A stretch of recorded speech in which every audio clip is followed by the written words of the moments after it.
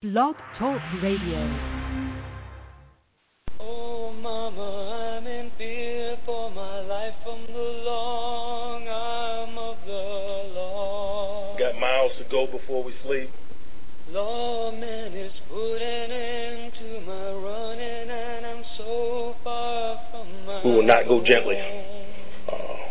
We're going to unleash hell here in December. Oh, Mama, I can hear you crying. You're so scared and all alone. Hey, somebody fix this guy's buckle. So he can play football. Coming down from the gallows, and I don't have very long.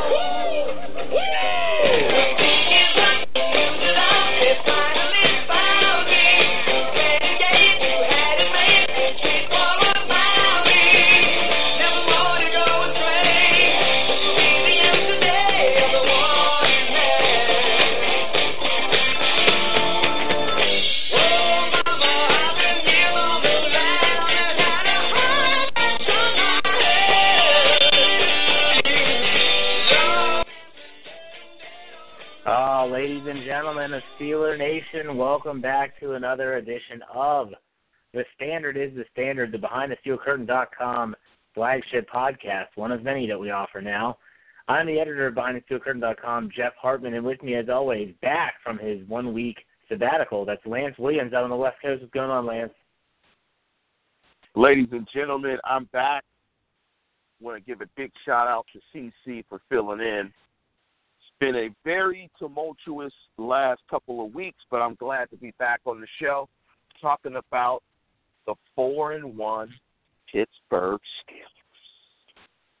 And it's good to have you back. We missed your cynicism and your negative Nancy attitude. Last week was way too much positivity with me and Chris Carter. You know, we're both homers, so I mean, we were all about the Steelers. So it's good to have you back. Now, I have to apologize to you, Lance. I know that you had sent me a prediction, and folks that are listening, whether it's live or on podcast, he did predict the Steelers to win last week against the Jets. I want to say, Lance, you might have said 28-17. Was that ballpark what you predicted? That was about it. I didn't think they'd get 30, but I did predict high 20s, but I definitely predicted a victory. Okay, so he did predict a win, so I'm not going to – he wasn't all negative last week. But I do want to get your thoughts on the game because we didn't get to hear from you last week at all. I know that you were really looking at that Jets defensive front, and especially Chris Hubbard at right tackle making his first NFL start, and you were kind of sweating a little bit. What were your thoughts after the game, after everything wrapped up? I just want to get your ballpark figure as to what you thought the game was like. To me is that from a depth perspective that they're much better than I anticipated on both sides of the ball. And right now, the game has really changed. I mean, we've seen elite defenses win 2 of the last 3 Super Bowls with Denver and with Seattle.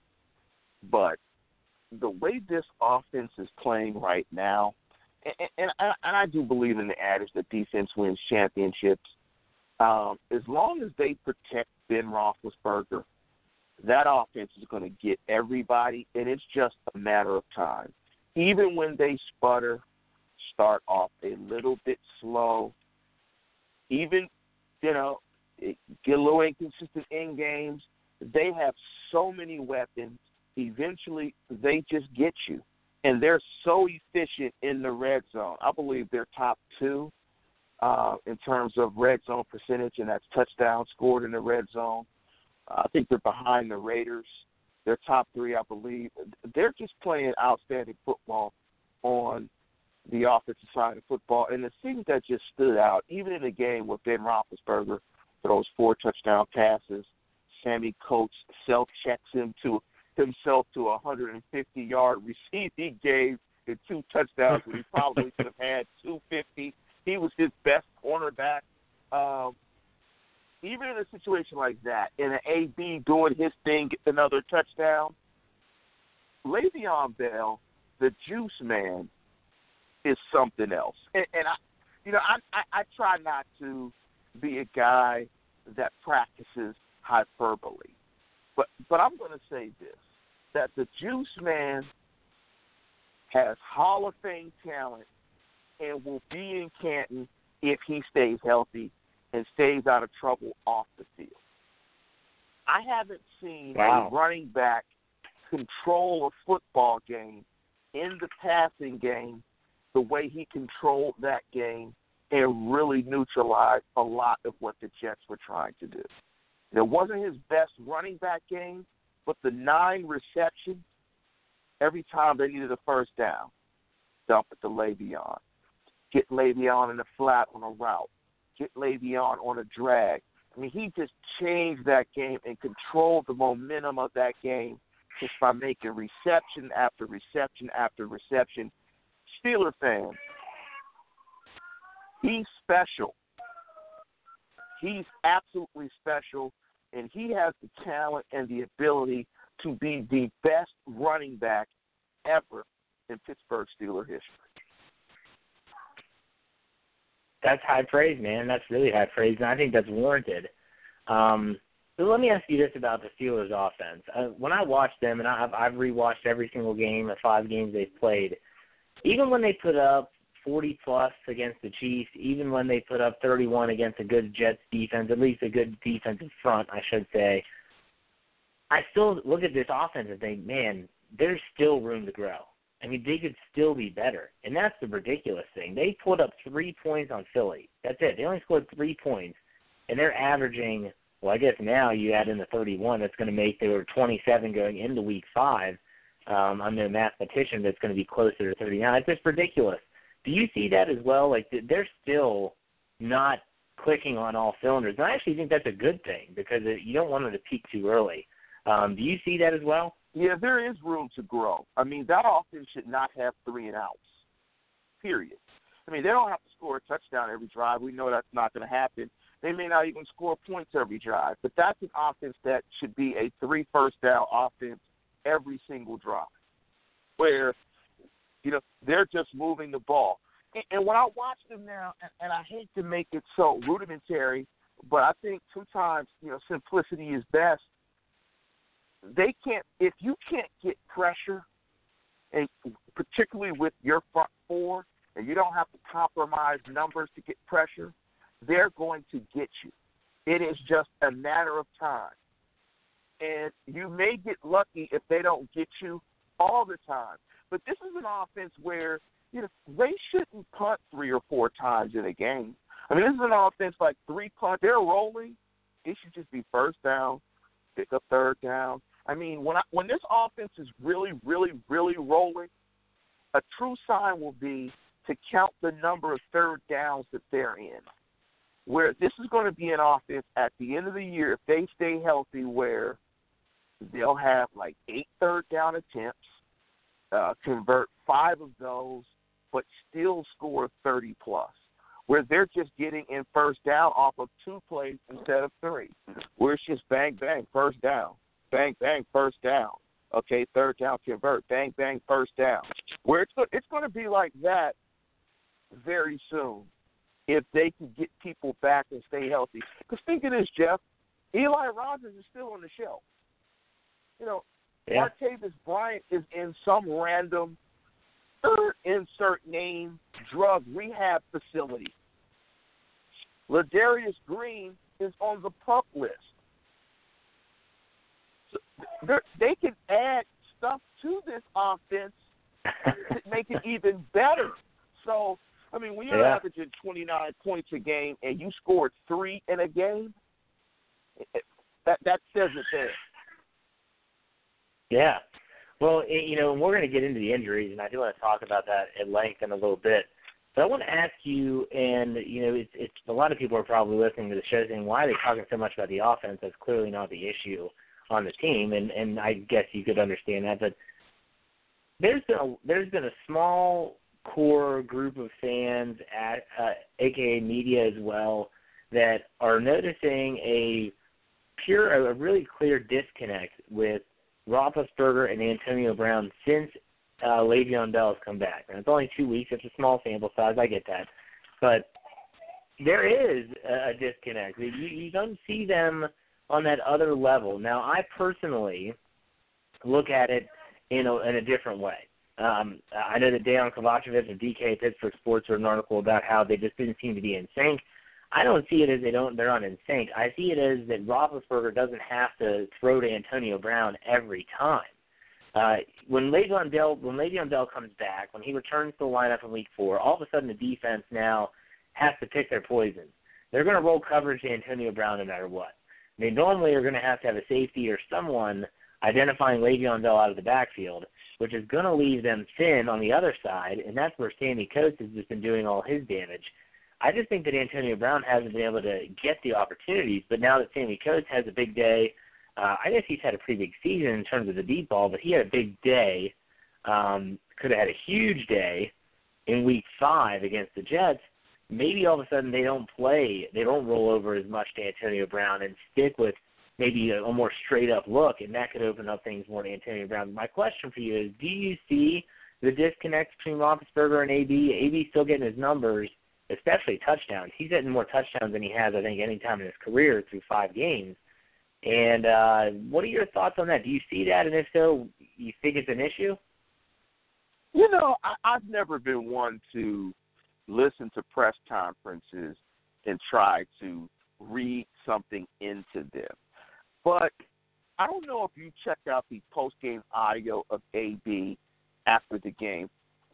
He sounded really different. You know, AB typically sounds, pretty excited, pretty happy, pretty jovial, and it didn't really sound that way after the game, particularly after a win. I mean, I'm sure he was happy that they won, but I don't know. He didn't seem too happy about it.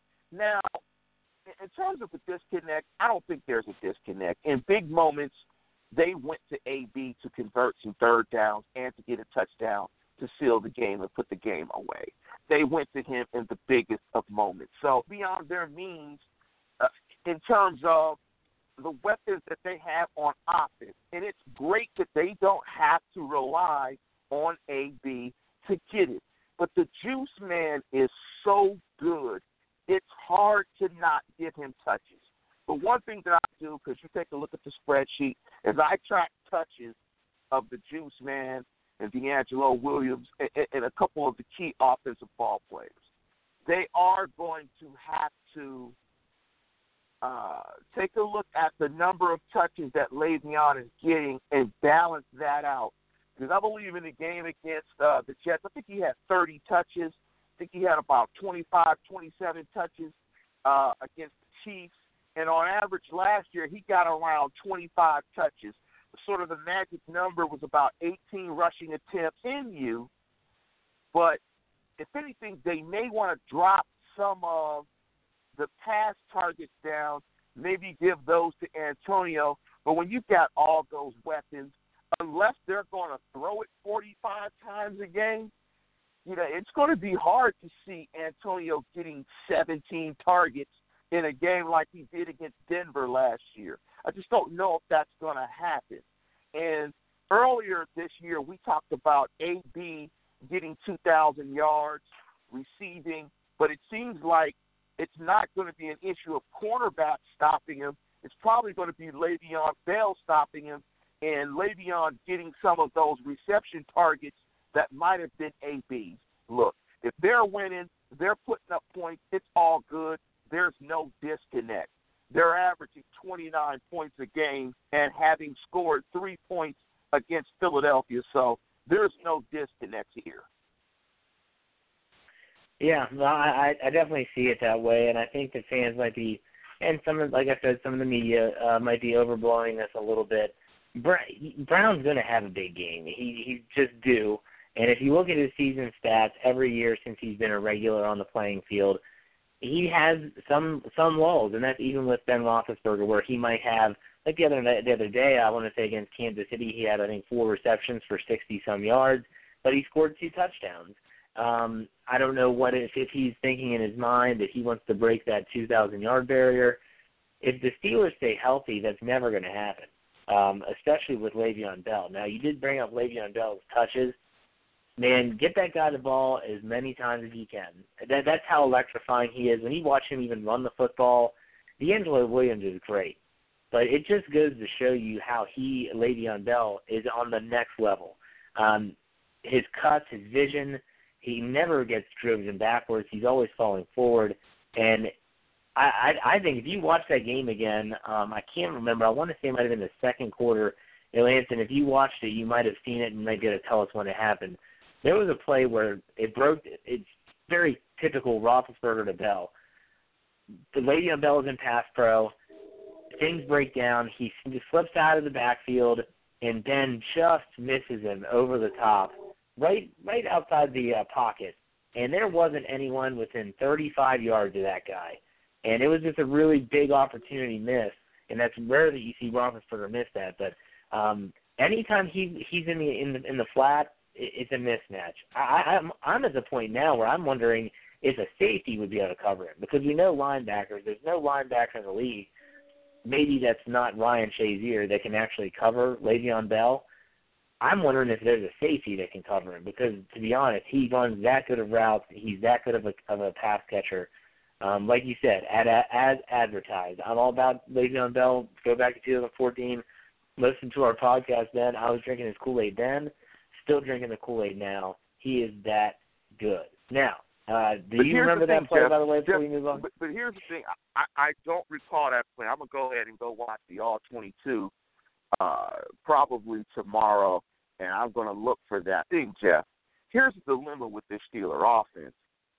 Is can you afford to allocate a safety to Le'Veon with Sammy Coates, AB, and Wheaton? I mean, you have the resources to do that? You may be stuck with you have to put a linebacker on them and give that up, because they'll take their shots, and the way they're so aggressive coming out the gate, they're like, look, we're getting these safeties away from the line of scrimmage because we're taking a shot right off the bus. Like, you know it. The deep shot to Coates is coming. That's what we're going to do. Get your safeties back so the juice man can have between the safeties and linebackers to work. They're tough. Absolutely. You better be able to get. You better be able to get after them with your front four.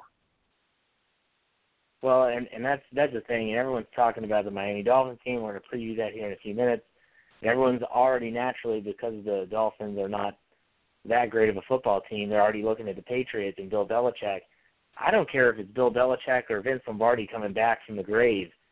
To game plan against this Pittsburgh offense is a nightmare for a defensive coordinator. It's you try. That's the key word. You try to take one of the weapons away. And I know we had this discussion off the air via text message. Which weapon do you try to take away? And out of the three, if it's Coates, Brown, or Bell, I think most everyone's going to say Bell. The question, like you just said, how do you even take him away? Because he's going to be able to run the football. And then if you put a safety on him, well, then good luck in the back end with Antonio Brown and Sammy Coates. So it's a good problem to have.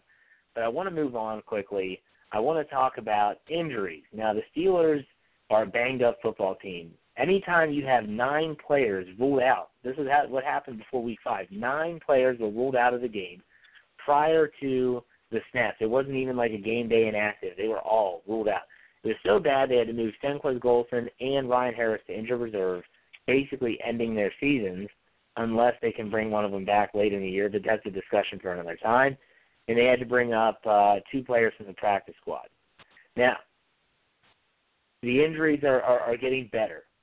This week, today, Wednesday, is when we do the show.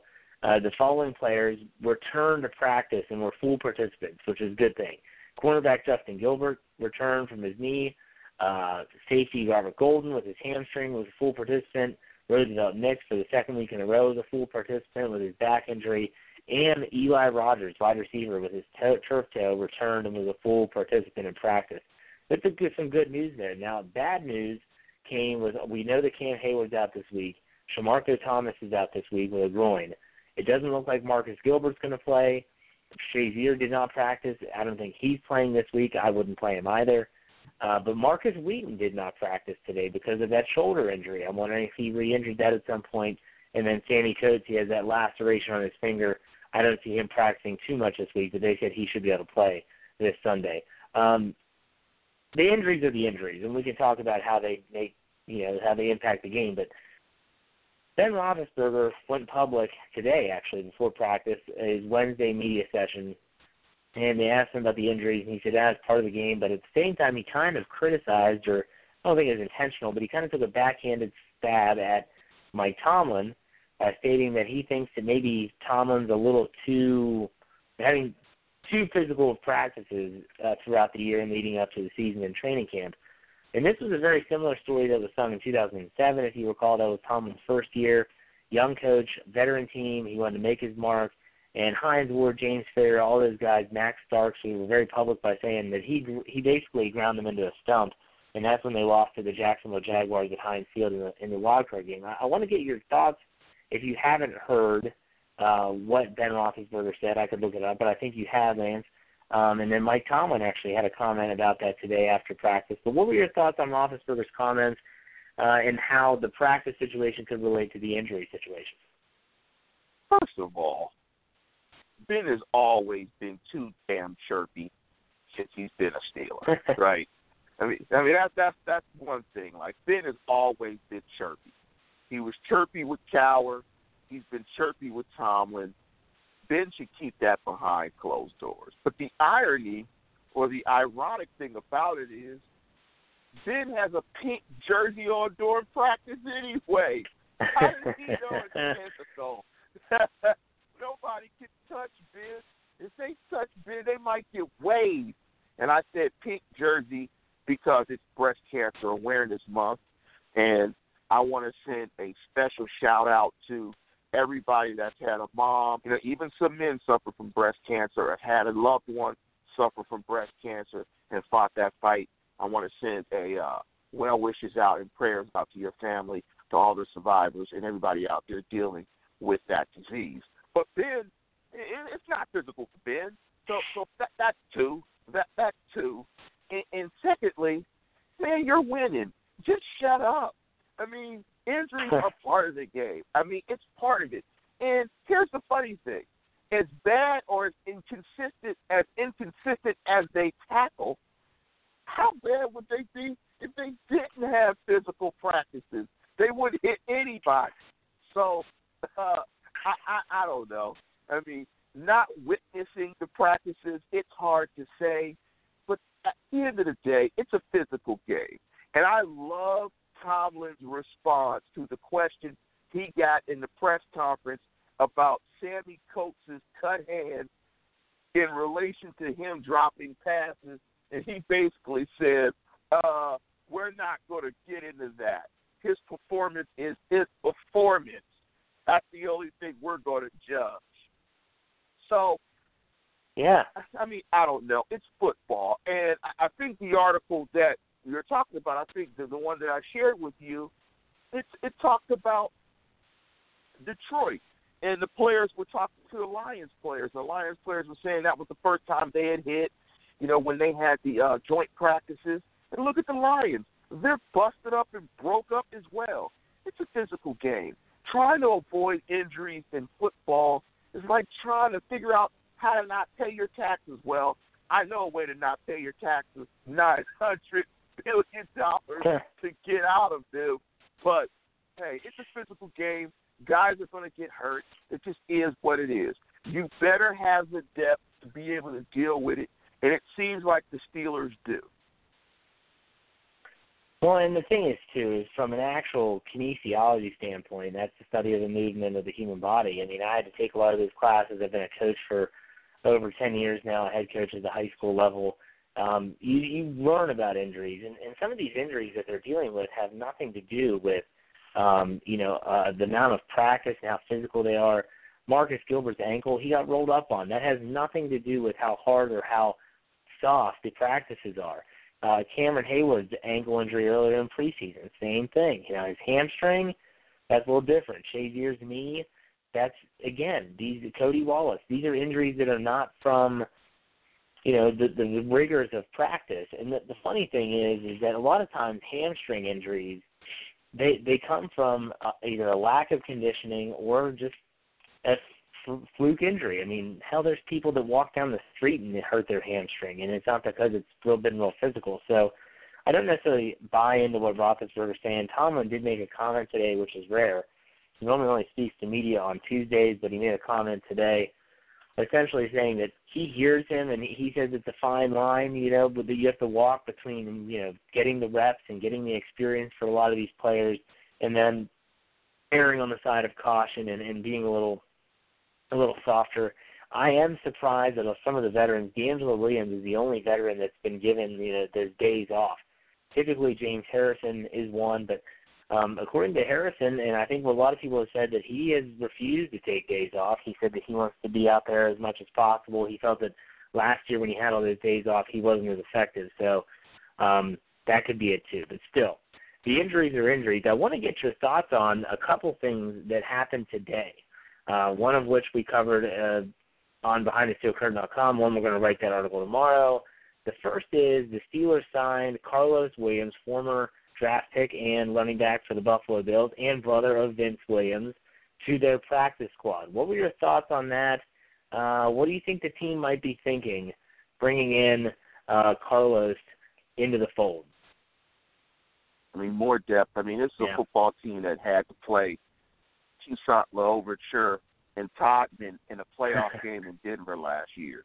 You can't have too many good running backs. And, you just bring talented guys in your roster, and if you can store them away and get them in your program, in your building, and work, it might be an asset that you could tap later at some point in time. I mean, we've seen backs go down the last couple of years. D'Angelo got hurt. Le'Veon has gotten hurt. So, having talented backs, and he's a talented player out of Florida State, just like his brother, Vince Williams. I mean, having talented football players on your roster is a good thing.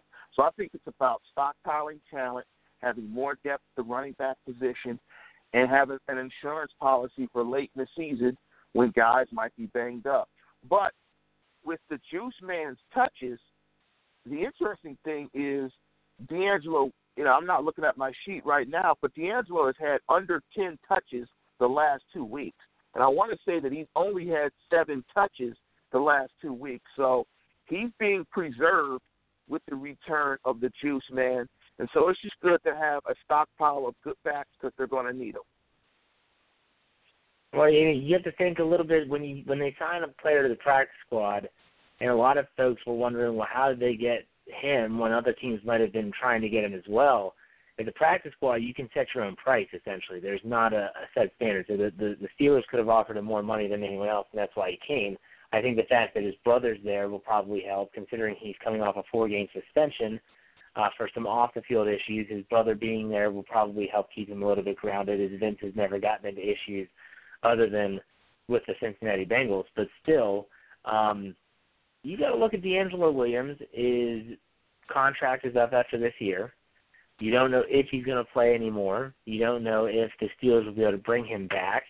Le'Veon Bell's contract is up after this year. I think that there's a good chance if they don't somehow sign him to a long-term deal, they franchise tag him. And so you wonder if let's say D'Angelo Williams retires. I mean, whether the Steelers win the Super Bowl or not, let's say he retires. He says, I've had a great long career. It's been great in Pittsburgh. I'm done. I think Carlos would fit in better than Fitzgerald Toussaint in terms of that backup role for Le'Veon Bell. He's a bruiser. He's a very talented running back, like you mentioned. Like you said, can't have enough depth. Moving on from him, though, the other news that happened today, which was rather interesting, and I love the fact that it's happening because there's so many different people that said it wouldn't happen, it's not going to happen, and that is that it was reported by Ed Bouchette of the Pittsburgh Post-Gazette that Ladarius Green plans to return to practice next week. Now, that is when he is eligible to return to practice. He was on the PUP list. That means he has to sit out the first 6 weeks. But now they're saying that he is set to return to practice. Now, that doesn't mean he's going to play against the Patriots. A lot of times they have to work their way back. He doesn't have any reps with Ben Roethlisberger. Ben Roethlisberger was quoted saying he's a weapon, a vertical threat, a guy who can help stretch the field, create safety issues, open things up for other guys. So I think there's a lot of possibilities. When you hear that news, Lance, what's your first reaction? Get your popcorn ready. They're trying to get him ready to go against the Patriots to really flex out that Patriot defense and really attack them in the seams. They are getting him ready for that showdown.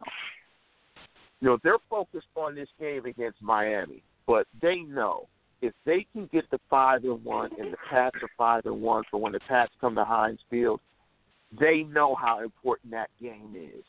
They're going to use this week to get him up to speed. They're going to use 2 weeks to get him up to speed, to get him the necessary reps, and to really test out that ankle to see if he's right. Because in that Patriots game, and we're getting a little ahead of ourselves, they're going to have to be firing on 17 million cylinders. Because that Patriots team, with those 2 tight ends and Brady, that offense is tough. And that offense, the Steelers' offense, is going to have to be cooking in that game. And they've been better in the red zone than they have been for years, and that's going to have to continue. But I am excited. Get your popcorn ready. Green is a guy, and me and Jeff talked about it last year. Green is a guy that I have been salivating over for like a year. When Heath was gone, he was the guy that came to my mind immediately. Ladarius Green. He's special. He is a special physical talent, and him on that offense is just the offense is already crazy. It'll just be downright retarded when he comes. Absolutely, it's going to it's going to add a new, like you said, they're good already. It's going to be a new dynamic though when you see what he can bring to the table, and he might not have the full playbook in terms of physical repetitions in there. I don't think it's going to decrease Jesse James when he does it all. I think I would love to see him in the slot. You know, screw him in line. That's just not who he is. He's that guy that he's the closest thing they've had to a Jimmy Graham or someone like that, really, since Eric Green played. I mean, that's what I was trying to last week with Chris Carter. Or it might have been on Monday night on our Steelers Hangover show. I was trying to think of the last time the Steelers had a really athletic tight end. And that's the last name I could think of was Eric Green back in the mid-'90s when he tore it up at the tight end position. I can't think of anyone else. I mean, after that is when they went to Jay Bruner, Jeremy Tooman, Heath Miller, really just your atypical Matt Spaeth, another one, your atypical blocking inline tight ends. And people love that, but this guy, put him in the slot, and it's almost like Le'Veon Bell where, okay, you're going to put a safety on him, that's fine. Well, then Antonio Brown or Sammy Coates are going to kill you. And if you decide to put a linebacker on him, well, then who's going to spy Le'Veon Bell out of the backfield? That's going to be fun to watch. I'm looking forward to that. I'm excited. But, again, let's not count our chickens before they hatch. That's not saying that he'll be ready for the Patriots. And we still have a game this Sunday at 1 o'clock in South Beach, Miami. I don't know what the hell they call that stadium now. I still know it as Joe Robbie Stadium, so what are your keys to victory? Let's get right into it. The keys to victory defensively for the Steelers against the Dolphins. I'm going to simplify it. After watching the Dolphins, it just needs to be simplified. I mean, the Dolphins are not a good football team. And I'm just going to give you a very simple rhyme. If 5-1 is what you want, keep everything in front. They're an inconsistent offensive football team, but they do have the ability to get the ball over the top in explosive plays in the passing game. But it's a fractured offense. They don't really do anything particularly well. They don't convert third downs at a high rate, so the offense is not typically on schedule because pass protection is bad, but they will occasionally hit you with a bust and get a coverage bust on you and hit you over the top. When you look at their team, and, you know, I know they were playing some backups last week in their game against Tennessee. Brian Orakpo went nuts. They had Billy Turner and Jawan James playing, two really bad tackles. But when you look at this football team, pass protection is an issue. Tannehill is playing under duress all the time. They've given up 17 sacks, the second most in the National Football League. in only 156 pass attempts. So that's 1 every 9 pass attempts. That's an adjusted sack rate of 32nd, which is last in the National Football League. So it's going to be about keeping everything in front and getting pressure on Tannehill. In terms of explosive plays, 20 yards or more, that's 4th in the National Football League. Their big play wide receiver is Stills, who has 9 receptions for 205 yards, averaging 22.8. But Parker, their number 1 receiver, is sort of the guy that keeps it on schedule. The running game with Arian Foster coming back will be a little bit better than what I've seen, but the running game is pretty inconsistent. They're pretty much a really bad football team. I mean, it's hard to say otherwise. They're inconsistent on offense. You know, Tannehill's an inconsistent player. The receivers are okay. They're young. They're okay, but you know, they're so off schedule for a majority of the times because under so much pressure that they're just not getting anything done. It's a zone running team, so the Steelers will have to deal with that. But they've seen some zone run this year. You know, that's not going to be an issue. You know, the biggest issue for the Steelers might be how they're going to get interior pass rush with Hayward out. But the Dolphins' offensive line is not very good. I suspect the Steelers will be able to get the pass rush right in this game and really be able to get after Tannehill. And I think you're going to see the Steelers defense play very well. So let me go back to the run. If 5-1 is what you want, keep everything in front. Do not give up the big play. Make this offense have to execute by moving the football down the field slowly. Do not give it up in chunks because this offense can't do it. They're going to get a sack or they're going to get a mistake or he's going to be under pressure. Make them slowly matriculate the ball downfield and do not give up big plays over the top. They can't do it. They're not a consistent offense. If you can do that and get pressure, the Steelers will be okay. The Dolphins are a very bad football team. Well, in what you just described is kind of the Steelers' bread and butter. They keep things in front. They have not given up a lot of big plays outside of the Philadelphia game this year. They've done a good job with that. I expect that to be a strong point. And my question for you on the defensive side is, so against Kansas City they had 4 sacks, and they had 3 last week against Ryan Fitzpatrick and the Jets. Now, they did get a lot of pressure on Fitzpatrick. I want to say they had registered 10 quarterback hits in that game. They are dialing up the pressure. Would you be happy if the Steelers could be a 3-sack-a-game team, or do you think it needs to be more than that moving forward? Because I think if at this point, if they can get 3 sacks and still be pressuring the quarterback, meaning quarterback hurries, quarterback hits, what is your recipe for success if you were to put numbers on it? I mean, obviously, if they get 6 sacks in a game, that's awesome, but that's not going to happen with this team every week. If you were to put a number down, what would that number be for what you would think would be solid defensive work for this group? 3 sacks a game? That's like asking a guy that grew up in the 70s, did he have a poster of Farrah Fawcett on his wall? Get 3 sacks a game? Shoot. It'd be like hitting the lottery. I mean, we remember the ineptitude of this pass rush before the Chiefs game. If they got 3 sacks a game, they'd run away and hide. If they got 3 sacks a game, it would just be really hard on the league. They might go away and hide if they got 3 sacks a game. Absolutely. They'll take that in a heartbeat. I mean, they'll absolutely take that. I mean, if a team gets 3 sacks a game, that's almost 50 sacks. That's almost a 50-sack pace. I mean, they absolutely take that. But they love. Well, I think they can do You're that. You're right, Jeff. It was 10. You're right, Jeff. It was 10 quarterback hits. They love that as well, and they might like that even more than actually getting the sack numbers because if you're getting 10 quarterback hits, that's a lot. I mean, that's an absolute lot, So they hit the quarterback, I think, in that game 13 times when you add up the hits and the sacks. I mean, that is but yeah, I mean, if they could get two sacks, 6 quarterback hits a game, they'll take that. Because, I mean, when you're on those numbers, when you're hitting the quarterback 8 times a game and about 40 pass attempts, I mean, you're really getting good pressure.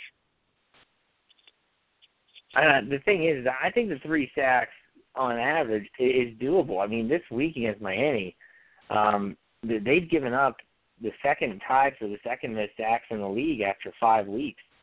They're not a good offensive line, and even the Steelers' outside linebackers of Anthony Chickillo, for the first time in his NFL career, and I say this all the time to the people that do our film room work, is I want to see a player pop off the tape when you're watching film, when you're watching the game.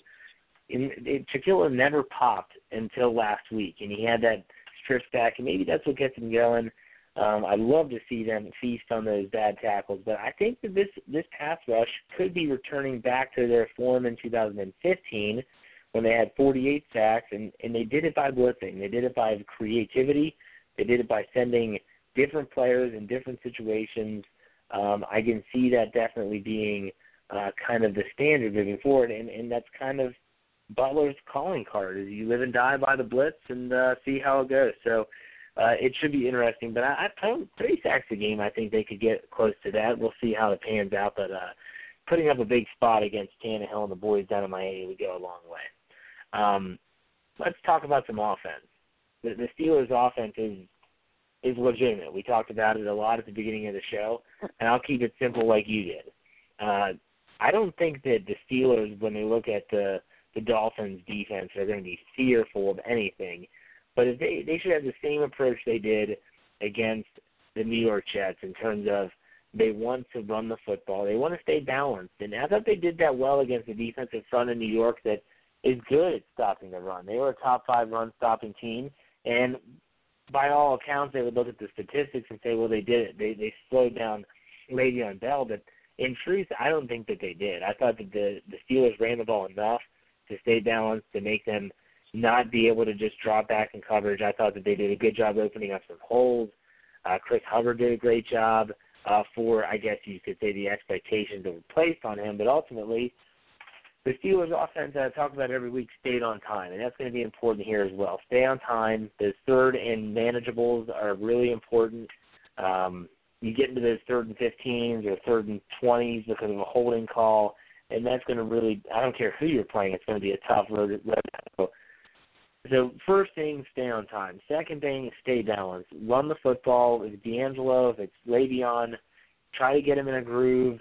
And if you don't have to drop Roethlisberger back 40 times against Ndamukong Suh and Cameron Wake, that's going to be a good thing. And then lastly is I want to see them start to set stuff up a little bit more. And I mean that from Todd Haley scheming down all the way to Ben Roethlisberger. I was waiting for them to take another shot downfield against the Jets, and it just never happened. The first series, it was the 3rd play from scrimmage. They go deep, 70-yard bomb to Sammy Coates. And then after that, it's just kind of like they took what they were giving. But at some point, the defense is going to fluff in. They're going to try to take that away. And that's typically when you see an offense hit the double move. That's Antonio Brown's bread and butter. I want to see them set up their offensive game plan. Even if it's with those bubble screens, set it up, and I think it would be a recipe for success. Offensively, I don't think there's much they have to do different. Just take care of the football. Don't turn it over. Do your job. Keep up Ben Roethlisberger upright, and they win this football game. Do you have anything to add on the offensive side? I think this should be a get-right. This is a game, I think, where they got to get right the running game. Miami, as bad as Miami is in pass protection, they're even worse stopping the run. This is a get-right running game. Get the running game going, all cylinders. This is a game where I think Le'Veon and D'Angelo Williams are going to have 75 yards rushing plus. Easy. I mean, they are really bad. I mean, you would think they would be better with Suh, but they are really bad stopping the run. I mean, they remind me of the Colts defense that won the Super Bowl that was bad. They just have no concern stopping the run. It's like they just run past the ball carrier. Like, they don't even seem committed to stopping it. I mean, Tennessee was just gouging them with it. So I would really like to see the Steelers running game get really healthy and feel real good about itself going up against the Patriots, because it's just really bad, Jeff. I mean, I watch Miami, and I'm just watching them. I'm like, oh, this is a bad football team. Like, this is really bad. They're bad on both sides of the ball, but they are especially bad stopping the run, and their corners are bad as well. I mean, there's anything they want against this defense. And the pass rush is spotty as well. I mean, block Cameron Wake, and that's about it. And I don't know. The Dolphins are just bad. I mean, it's just hard to use any other adjective for it. They're not a good football. Yeah, no, I know. Well, let me ask you this question. We always go to predictions after this, and we will. And I think you kind of get a feel for what both of us are going to go with this game. My next question is a question that I hate that it's always talked about, but it is a talking point. I want you to give me some reasons why this game against the Miami Dolphins is not a trap game. Give me some reasons. We've seen them before, whether it was the trip to the New Meadowlands where they lost to Mike Vick and the Jets back in 2014. There's many trips to Oakland. At the Terrell Pryor 93-yard run from the first play from scrimmage comes to mind. Why can you talk to Steeler Nation and give them some reasons? Say, wait, this is why this is not going to be a trap game. This is why this team is different. This team is different. This isn't a trap game because they have the Patriot game on the back end.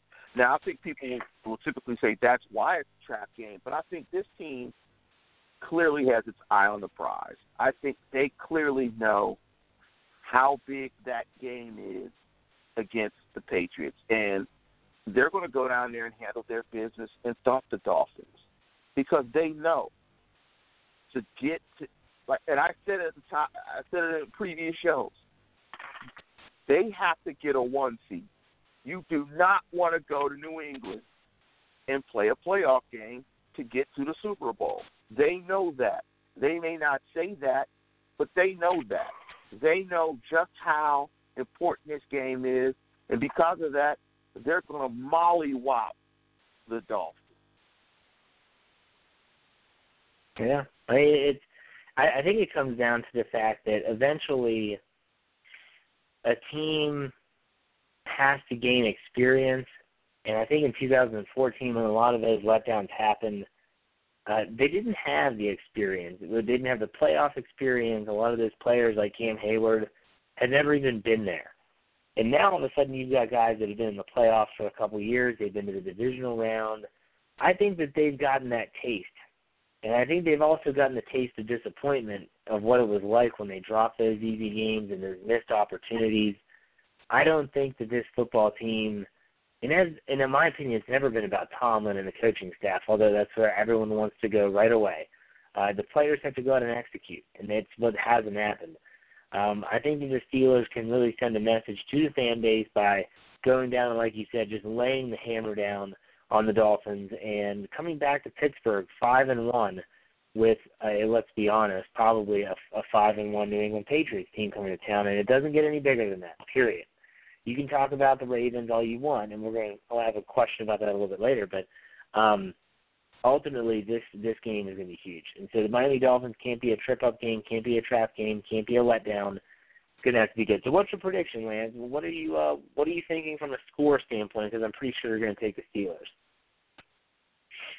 Oh, I'm actually going to take the Dolphins for points. No, I'm going to go with 41-16. Okay. All right. I'm going to go with 40. Go ahead. I think the Steelers put up 40, and this game is pretty much over. This will sort of look like what it'll look like when they destroy Cleveland. It'll just be they're going to smash the Dolphins. 41-13. All right. I said 38-17.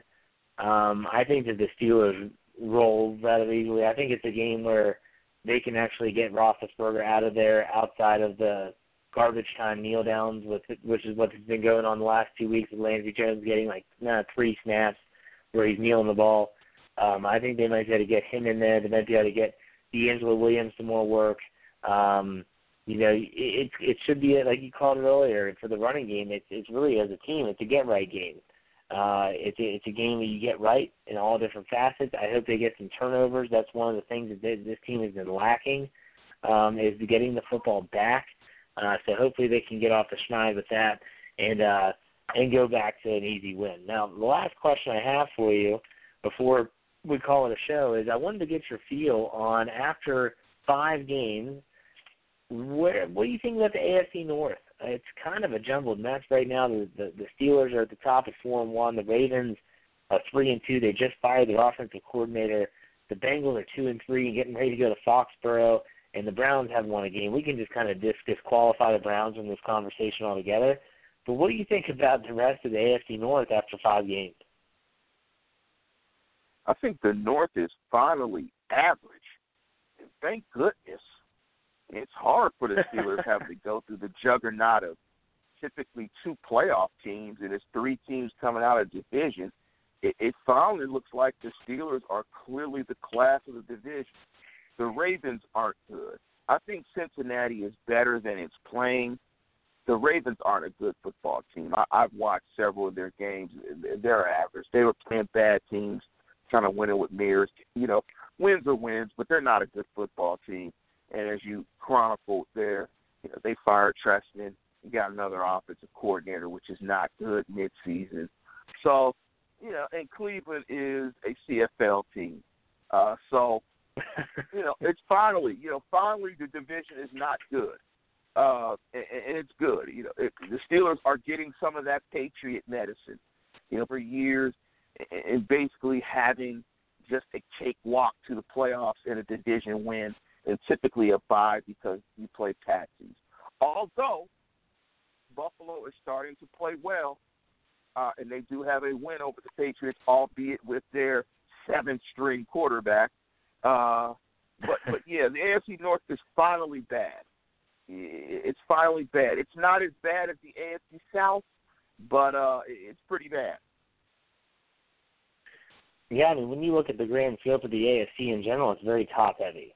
You've got the teams, the Denver Broncos, the Pittsburgh Steelers, the New England Patriots, and then after that, it's just a bunch of mediocre and below-average football teams, to be honest with you.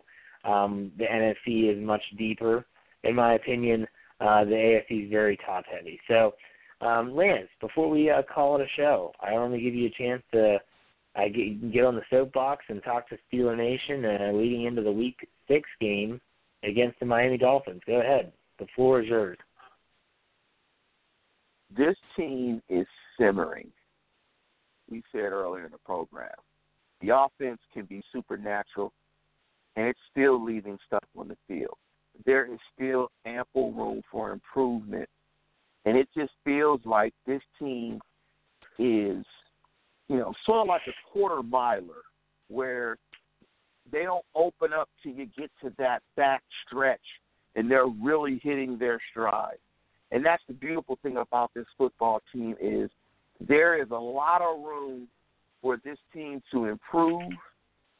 And the other thing that I think Steelers fans should be encouraged by is there's a lot of depth on this team that we didn't think we had, and there's a lot of good coaching because guys, those depth coming in, having impact, making contributions, and being where they're supposed to be and making plays. Has anyone said Jordan Dangerfield's name? Has he made a bad play in 2 weeks? That's evidence that he's prepared, he's being prepared, and that this is a really good football team. So, Steeler fans, be excited because this team is simmering, and it's going to get hot. And when it gets hot, it's going to be special to watch. I honestly couldn't have said it better myself. This team is fun to watch, and I know fans have an expectation, and everyone gets sucked into it, especially offensively. When they have a 3-and-out, you get pissed. Like, what the hell? And then you realize, well, hell, they're going to probably put up over 30.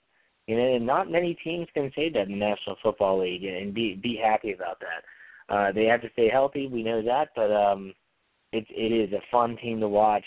I think they're just hitting their stride. I think the defense is going to get better as the year progresses, as they did in 2015. And with the likes of Ladarius Green coming back, with Bud Dupree possibly returning, it's only going to get better. So fingers crossed, knock on wood, all that good stuff. Send all your good vibes to the Black and Gold this Sunday and beyond. So now's the time when I tell folks that make sure you check out BehindTheSteelCurtain.com for all your Pittsburgh Steelers needs. Make sure you check out our other podcasts as well, The Steelers Hangover, which is the call-in show. For anyone that wants to have their voice heard, you can call in and talk to myself and Brian Davis. That's the day after the game. The Fact or Fiction show, which is on Tuesdays, our show, obviously, the Standard is the Standard. And then as well, we have a recap show and a preview show coming up over the weekend. So make sure you check out BehindTheSteelCurtain.com. Lance, as always, thank you for your time. We'll see you next week, and go Steelers. Bye.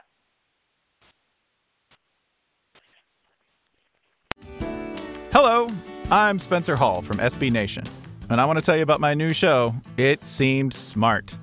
It Seems Smart is a show about people doing things that, for some reason or another, seem smart at the time.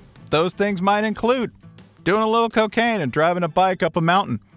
Or, I don't know, maybe racing 100 miles per hour across the country in the middle of the night with no one's permission. Or even stealing a bat from an umpire's room in a Major League Baseball park. Check it out, and if you like it, tell a friend. I'm Spencer Hall. Don't do anything smart.